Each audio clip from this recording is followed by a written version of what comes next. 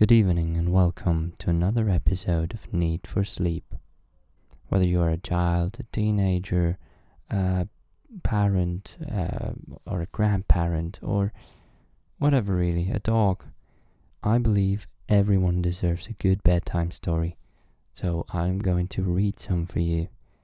My name's Timothy Whitmer, and I'm happy to read for you tonight.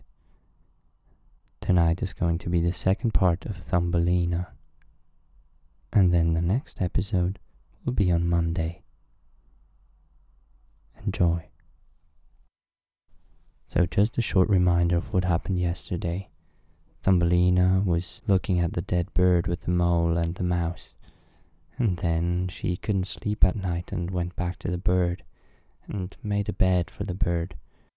As soon as she warmed him up a bit, she felt how the bird's heart was pumping. So the bird's still alive. And that's what happened then. In autumn all the swallows fly away into warm countries, but if a bird stays on too long, the cold suddenly arises and it becomes chilled and falls down as if dead. It remains where it fell, and the cold snow covers it. Thumbelina trembled very much. She was quite frightened, as the bird was a large one, a great deal larger than herself. But she was brave, laid wool more thickly over the poor swallow, and then took a leaf which she had used for her own bed cover and laid it over the head. The next night she again sneaked out to see him. He was alive, but very weak. He could only open his eyes for a moment to look at Thumbelina, who stood by. "Thank you, pretty little maiden," said the sick swallow. "I have been so nicely warmed that I shall soon get back my strength to be able to fly about again in the warm sunshine." "Oh," said she, "it is cold outside now. It snows and freezes. Stay in your warm bed. I will take care of you." She brought the swallow some water in the flower leaf, and after he had drunk, he told her that he had hurt one of his wings in a thorny bush and could not fly as fast as the others, who were soon far away on their journey to warm countries. At last he had fallen to the earth and could remember nothing else. All winter the swallow remained underground, and Thumbelina nursed him with care and love. She did not tell either the mole or the field mouse anything about it, for they did not like swallows. Very soon the springtime came, and the sun warmed the earth. Then the swallow said farewell to Thumbelina, and she opened the hole in the ceiling which the mole had made. The sun shone in upon them so beautifully that the swallow asked her if she would like to go with him. She could sit on his back, he said, and he would fly away with her into the green woods. But she knew it would be sad for the field mouse if she left her like that.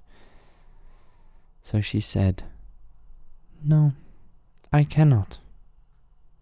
"Goodbye then. Goodbye, you good pretty little maiden," said the swallow, and he flew out into the sunshine.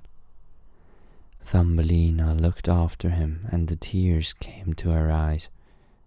She was very fond of the poor swallow. "Tweet, tweet," sang the bird as he flew out in the green woods, and Thumbelina felt very sad. She was not allowed to go out into the warm sunshine. The corn which had been sowed in the field over the house of the field mouse had grown up high into the air and formed a thick wood to Thumbelina. "You are going to be married, little one," said the field mouse. "My neighbor has asked you. What good luck for a poor child like you. Now we will make your wedding clothes. Nothing must be wanting when you are the wife of the mole." Thumbelina had to turn the spindle, and the field mouse hired 4 spiders who were to weave day and night. Every evening the mole visited her and kept talking about when the summer would be over. Then he would have his wedding day with Thumbelina. But now the heat of the sun was so great that it burned the earth and made it hard, like stone. As soon as the summer was over, the wedding would take place, but Thumbelina was not at all pleased, for she did not like the mole. Every morning when the sun rose and every evening when it went down, she would creep out at the door, and as the window blew aside the ears of corn so that she could see the blue sky, she thought how beautiful and bright it seemed out there, and wished so much to see her dear friend the swallow again.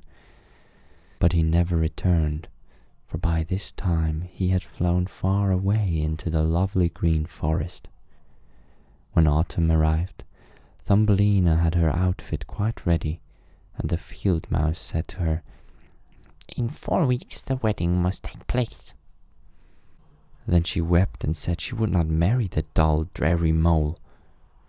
"Nonsense," replied the field mouse. "Now don't be stubborn, or I will bite you with my white teeth. He's a very handsome mole. The queen herself does not wear more beautiful velvets and furs. His kitchens and cellars are quite full. You ought to be very thankful for such good fortune." So the wedding day was fixed, on which the mole was to take her away to live with him, deep under the earth, and never again to see the warm sun, because he did not like it. The poor child was very unhappy at the thought of saying farewell to the beautiful sun, and as the field mouse had given her permission to stand at the door, she went to look at it once more. "Goodbye, bright sun," she cried, stretching out her arms towards it. She walked a short distance from the house. The corn had been cut, and only the dry stubble remained in the fields. "Goodbye, goodbye," she repeated, wrapping her arm around a little red flower that grew just by her side. "Greet a little swallow from me, if you should see him again." "Tweet, tweet," sounded over her head suddenly. She looked up, and there was the swallow himself flying close by. As soon as he saw Thumbelina, he was delighted. She told him how she didn't want to marry the ugly mole, and to always live beneath the earth, never again to see the bright sun. And as she told him, she cried. "Cold winter is coming," said the swallow, "and I am going to fly away into the warmer countries. Will you go with me? You can sit on my back and fasten yourself on. Then we can fly away from the ugly mole and his dark rooms, far away over the mountains into warmer countries, where the sun shines more brightly than here, where it is always summer and the flowers bloom with such beauty. Fly now with me, dear little one. You saved my life when I lay frozen in that dark, gloomy passage." "Yes, I will go with you," said Thumbelina, and she seated herself on the bird's back, with her feet on his outstretched wings, and tied herself to one of the strongest feathers.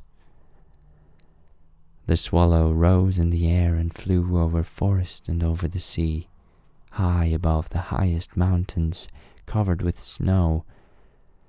Thumbelina would have been frozen in the cold air, but she crept under the bird's warm feathers, keeping her little head uncovered, so that she might admire the beautiful lands over which they passed.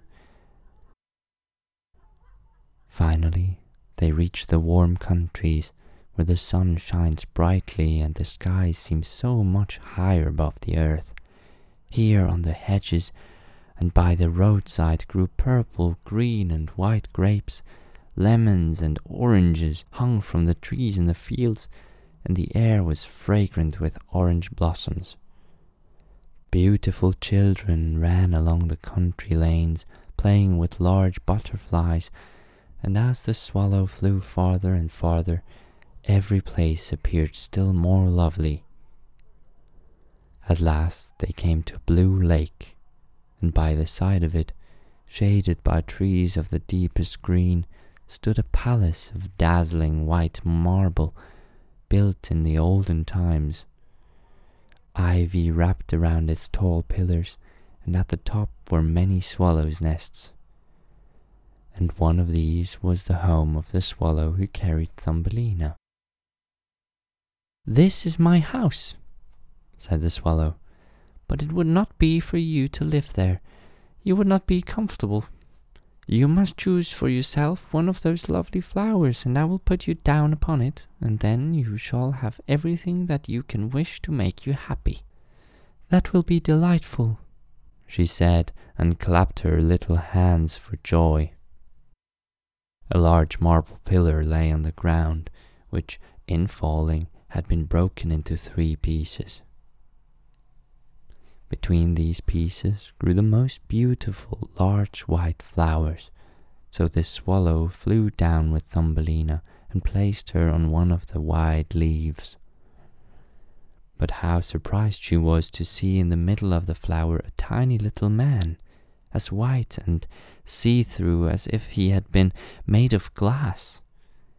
He had a gold crown on his head and lovely wings at his shoulders, and was not much bigger than was she herself.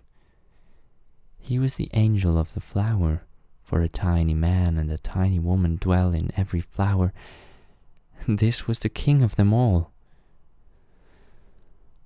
"Oh, how beautiful he is," whispered Thumbelina to the swallow. The little prince was at first quite frightened at the bird, who was like a giant compared to such a tiny little creature as himself, but when he saw Thumbelina, he was delighted and thought her to be the prettiest little maiden he had ever seen. He took the gold crown from his head and placed it on hers, and asked her name, and if she would be his wife and queen over all the flowers.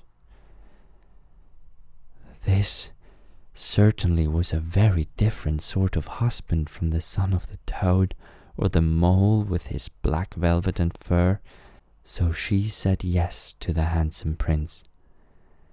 Then all the flowers opened, and out of each came a little lady or a tiny lord, all so pretty it was quite lovely to look at them. Each of them brought Thumbelina a present, but the best gift was a pair of beautiful wings which had belonged to a large white fly, and they fastened them to Thumbelina's shoulders so that she might fly from flower to flower. Then there was much celebrating, and the little swallow, who sat above them in his nest, was asked to sing a wedding song, which he did, but in his heart he felt sad, for he was very fond of Thumbelina and would have liked never to leave her. "You must not be called Thumbelina any more," said the spirit of the flowers to her. "You are so very lovely. We will call you Maya." "Goodbye, goodbye," said the swallow with a heavy heart, as he left the warm countries to fly back into Denmark. There he had a nest over the window of a house where the writer of fairy tales lived. The swallow sang, "Tweet, tweet," and from his song came this whole story. The end. And good night.